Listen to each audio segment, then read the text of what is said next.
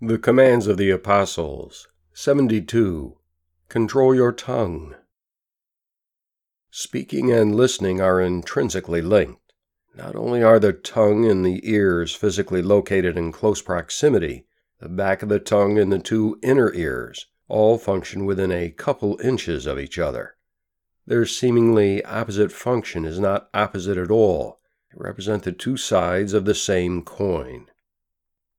The tongue speaks words that are heard by the ear. Speaking and listening work like the two blades of a pair of scissors.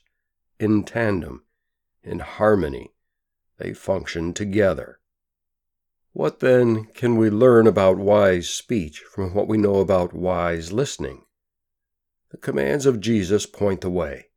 Often overlooked in the Gospels is the frequency with which Jesus exhorts his disciples and listeners, more than mere exhortation, indeed commanding it of them, with some form of listen. Listen carefully. Be clear-minded. Apply yourself to think, learn, and understand.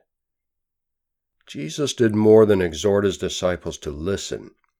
He knew they had to listen carefully. He knew that his disciples had to cultivate the habit and skill of listening with clarity and wisdom. His oft-used behold indicates far more than seeing with the eyes, but always implies inner vision. Look earnestly, contemplate, regard, perceive, observe, understand, apprehend. In other words, listen carefully. Hear what I am saying truly. Apprehend my meaning in the depths of your meaning. We can take these same exhortations as applying equally to the opposite side of the speech-hearing coin. Speak carefully. Speak truly. Speak to the depths. Jesus' behold applies with equal precision to the care with which we speak. Behold how you express yourself. Speak carefully. Be clear-minded, and apply yourself to speak with understanding, clarity, and wisdom. Be earnest and perceiving of speech. Speak truly. Jesus pinpoints this command yet further in Luke 8:18. Take heed then how you hear. Carefully contemplate that pivotal word, how.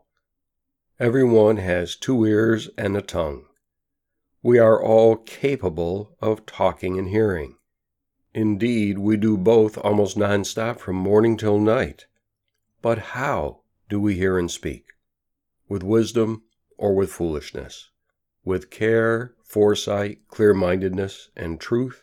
Or with superficial responses and from the hip opinions and comments?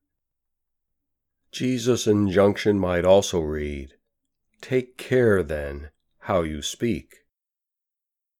James gives us 3 perfect images in which to encapsulate this truth: a wild horse, a ship's rudder, and a forest fire. Little more needs to be said because we are well familiar with his metaphors. The tiny rudder controls the whole ship. The bridle controls the direction of the horse. A tiny spark can set a forest ablaze. The tongue is not evil, but it can do evil. It is one of our most powerful gifts and one of our most lethal enemies. Therefore, the command, bridle your tongue, does not merely focus an important spiritual principle. It is good practical advice.